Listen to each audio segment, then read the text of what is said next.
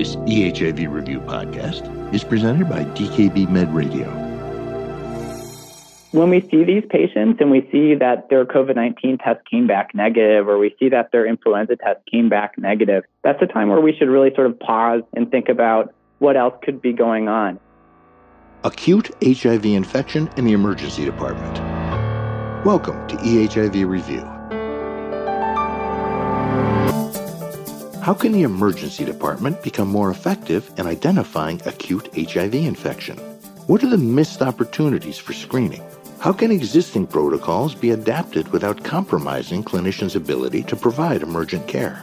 Those are some of the questions we're here to discuss today with our guests from Highland Hospital's Department of Emergency Medicine, that's part of the Alameda Healthcare System in Oakland, California, where Dr. Douglas White is an associate clinical professor and Dr. Eric Anderson is an attending physician. For our guest disclosures and additional CME information, please go to our website, ehivreview.org, and click on the Volume 6, Issue 6 link. I'm Bob Busker, Managing Editor of EHIV Review. Dr. White, Dr. Anderson, thank you for joining us today. Thanks for having us. Happy to be here. Appreciate it, Bob. Happy to be here. Let's start right in with our first learning objective: when to suspect an acute HIV infection in patients presenting to the emergency department. So if you would please, Dr. Anderson, take us to the ED and start us out with a patient scenario. A 32-year-old male presents to the emergency department with subjective fevers, chills, myalgias, nausea, vomiting, and diarrhea. He's otherwise healthy and reports symptoms have been progressive over the last 5 days. On exam, his temperature is 101.7 Fahrenheit. He's minimally tachycardic and has mild abdominal tenderness without rebound or guarding. The provider orders blood testing, including a complete blood count, metabolic panel, liver function test, and lipase, as well as a urinalysis as part of his workup. A rapid fourth-generation HIV antigen antibody screening test was automatically linked to his blood work as part of the ED screening program. He's treated with IV fluids, antipyretics, and medications for nausea. 2 hours later, the physician is notified by the laboratory that his rapid HIV test is reactive. We want to better understand when to suspect an acute HIV infection. That's our learning objective. Let's start with how the patient presents. Dr. White, does the nature of the symptoms fit with a potential diagnosis of acute HIV infection? Yes, it does.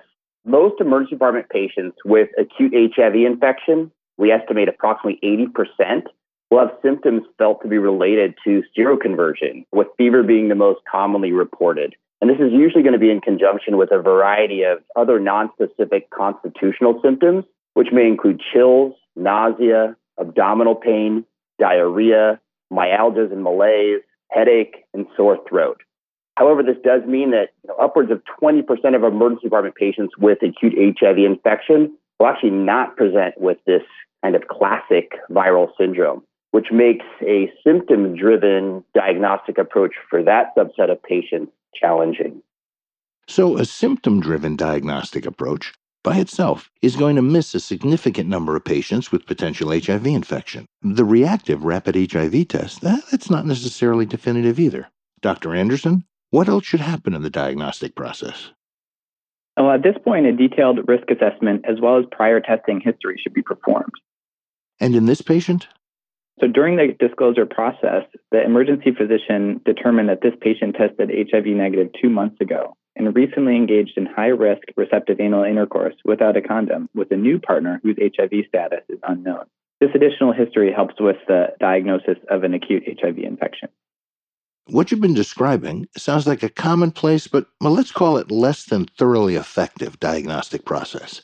Talk to us, if you would please, Dr. White, about what's needed to better identify patients with acute HIV infection in the ED. What are some of the key elements required? First, it's important to have the appropriate test that can allow you to detect acute HIV. And the newer laboratory-based antigen antibody tests, which we refer to as fourth-generation tests, these have the advantage over the antibody-only assays, which are referred to as third-generation tests, in that they can diagnose both acute HIV infection as well as more chronic or established infection. And this is because in addition to detecting HIV antibodies, these fourth-generation tests can detect the P24 antigen. And this is present during acute infection, often several days before the immune response develops antibodies. And secondly, HIV screening programs should be designed to have mechanisms that, in addition to the non-targeted universal screening, also target patients who are at increased risk for having acute HIV infection. How would that work? Let me give you an example. At our facility, routine non-targeted HIV screening is automated and integrated into our electronic health record, such that an HIV test is automatically linked whenever the clinician orders a laboratory-based blood test. But in addition to this model, we've also built in a second layer of targeted testing, and this is aimed to reach high-risk patients. And with this more targeted model, what we do is we link HIV testing without any exclusions whenever a clinician orders a test for a sexually transmitted illness, such as syphilis, chlamydia, or gonorrhea, or when a physician orders tests for a nonspecific viral syndrome, such as influenza, mononucleosis, and more recently, COVID-19 infection. Third, it's important to note that HIV screening programs, they're undoubtedly going to miss some cases of acute HIV infection. This is because not all patients with a viral syndrome are sick enough to justify undergoing laboratory testing. And I think this is where physicians play an important role in diagnosing acute HIV infection.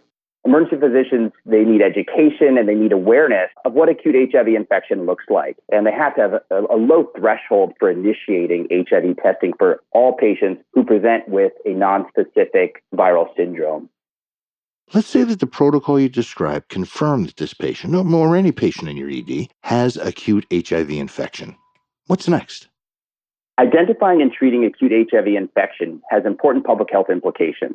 Initiating antiretroviral therapy during the early stage of HIV infection significantly reduces transmission, and earlier treatment of HIV compared with delayed treatment provides long-term clinical benefits for patients. I think for these reasons, acute HIV should be acted on in the emergency department with real-time result disclosure and coordination with HIV treating providers for warm handoffs to care. Early initiation of antiretroviral therapy is an emerging consideration for ED patients suspected of having acute HIV infection. In this case of a patient with a high likelihood of acute HIV infection based on clinical findings, along with a reactive fourth-generation HIV test, prescribing an ART regimen that has high potency, high tolerability, and a high barrier to resistance should be initiated. An HIV genotype should be ordered, and a handoff with the outpatient HIV ID provider should be initiated. So in your ED, you're able to diagnose acute HIV infection with a high degree of confidence, you initiate treatment, and you hand off care to an outpatient provider. It seems like a good system. How can it be replicated? Emergency department-based HIV screening programs should be developed in collaboration with HIV and infectious disease specialists, and dedicated pathways for linkage to care and treatment for specific patient scenarios, specifically ones such as what we're talking about now, the suspected acute HIV infection, need to be established. And when possible, 24-hour clinical support for emergency providers who will infrequently encounter these clinical scenarios is recommended. Thank you, doctors, for that interesting and informative discussion. Let's wrap things up now by returning to our learning objective. When to suspect acute HIV infection in patients presenting to the emergency department. What are the key things our listeners need to know? Dr. Anderson? Acute HIV is a common ED presentation that can be difficult to diagnose, in large part because the symptoms can be misdiagnosed as some other type of common ED presentation, such as influenza or even COVID-19. This makes acute HIV difficult to diagnose without an HIV screening program that routinizes HIV screening. When we use routine HIV screening with a fourth-generation antigen antibody platform, this can help detect acute HIV infections, which are difficult to diagnose in the emergency department. In addition to routine testing, emergency providers can also use diagnostic testing as an adjunct. So when a clinical scenario suggests acute HIV infection because of the history or prior testing, or when a patient presents for STD testing, providers can add on HIV screening that may not have otherwise been linked to the testing in that ED presentation. Lastly, when we do suspect acute HIV in the emergency department, we should be actively engaging with our colleagues, especially our infectious disease colleagues, who can help to link the patient to care emergently, as well as consider the initiation of ARTs in the emergency department. Thank you, doctors. And we'll return with Dr. Douglas White and Dr. Eric Anderson from the Alameda Health System in just a moment. COVID-19. How is the pandemic affecting people living with HIV? Is there increased susceptibility in this population? Does HIV infection increase the chances of more severe disease? Or is it possible that ART adherence may be protective and might even reduce disease severity? What does the evidence say? And how is the pandemic affecting frontline practitioners in their clinics? That's the focus of eHIV Review's special edition, HIV and COVID-19, the data and the real world. It's where eHIV Review Program Director Dr. Matthew Spinelli from the University of California, San Francisco, analyzes the most important current literature and where he speaks directly with frontline clinicians as they navigate a disrupted healthcare system. To access HIV and COVID-19, the data and the real world, click on the COVID-19 Special Edition link at ehivreview.org. Welcome back to our eHIV Review podcast. We've been talking with Dr. Douglas White and Dr. Eric Anderson. They're both from the Department of Emergency Medicine at Highland Hospital in Oakland, California, about when to suspect acute HIV infection in patients presenting to the emergency department. Let's turn now to our second learning objective, strategies to avoid missed opportunities for HIV diagnosis in patients presenting to the ED. So take us back to the clinic, if you would please, Dr. White, with another patient scenario. A 32-year-old male presents to the emergency department with cough, fever, and weight loss for 2.5 months. Our review reveals that he was seen 1 month ago for similar symptoms, cough and fever, and was found at that time to have a multifocal pneumonia, presumed to be COVID-19 pulmonary infection. He was discharged to quarantine at home and did not undergo blood testing. His COVID-19 PCR test, which returned after that visit, was negative. The patient could not be contacted and did not attend any follow-up appointments until today's emergency department visit. His past medical history was only remarkable for being treated for chlamydia 6 months ago at a different emergency department. On this current presentation, the patient was febrile, tachypnic, hypoxic, with a multifocal infiltrate on chest X-ray. In addition to routine blood work, a screening HIV test was automatically performed as part of his emergency department care. This result came back positive, and the treating physician was notified of the result while the patient was still in the ED. The patient reports being sexually active with men, using condoms inconsistently, and has not been tested for HIV before. Based on this test, the provider expanded her differential to include pneumocystis pneumonia and initiated empiric treatment with trimethoprim, sulfamethoxazole, as well as steroids, in addition to typical antibiotics for community-acquired pneumonia. The patient's HIV was confirmed positive, his CD4 count was less than 50, and further testing confirmed pneumocystis pneumonia. After recovering from his initial illness, he was started on antiretroviral treatment and successfully linked to HIV specialty care. This patient's HIV infection was discovered only because he was treated in an ED that automatically performed HIV testing. Dr. Anderson, your thoughts? I think that providers should consider HIV realistically for any patient with a pneumonia, especially a multifocal pneumonia. While this can be difficult to differentiate when we feel overwhelmed with COVID-19 pneumonias, it is something that we should consider in patients presenting to the emergency department. It can be really difficult, though, because patients who are otherwise well-appearing with symptoms of COVID-19 might not receive any additional testing aside from COVID-19 diagnostics, in part because they might not be necessary, but also because we do want to minimize the infectious risk to staff for some of these patients as well. That's a very valid point, Doctor. Yeah, Bob, these are really difficult cases, especially during the COVID-19 pandemic. Let's focus on COVID. On his first trip to the ED, this patient had what seemed to be a high-risk clinical presentation for COVID. He also, from his past medical history, had been treated for an STI 6 months prior, so he also had HIV risk factors. First, I want to say that this is a situation we've had in our emergency department, and we know from our colleagues has happened other places too, and they are really difficult cases. If the providers were able to dig a little bit more into the history and establish some of their risk for HIV, it might have prompted them to add on additional diagnostic testing for HIV. So some of this is about knowing and understanding and educating providers about when to think about HIV infection, especially a patient with advanced HIV. But it also might prompt them to order more diagnostic testing for patients when we think that they might have a more common presentation, especially at this time of COVID-19 pneumonia. And what about screening programs? There are a couple of models of an HIV screening program that might help pick up these cases that are kind of hidden amongst a lot of common presentations. Such as? One type of model is a nurse-driven model, and that's one where patients are screened for HIV risk factors in triage. If this patient had presented to an emergency department where such a program existed, they might have asked for risk factors such as MSM or other high-risk sexual practices, and then be offered HIV testing. That potentially would have helped diagnose HIV for this patient during their first emergency department presentation. One other thing, like we talked about before, is that educating providers about risk factors or some physical signs of an established HIV infection could have also prompted the provider, when they're seeing them at the bedside, to go ahead and order an HIV test for that patient. Dr. White, your thoughts? Many screening programs, including our program at Highland, configure the electronic health record to automatically order HIV testing for any patient who's also tested for a sexually transmitted infection, such as chlamydia, gonorrhea, or syphilis. And such a program, had it been in place at one of these other ERs that the patient went to, would have actually diagnosed his HIV 6 months earlier when he was actually seen and treated for chlamydia.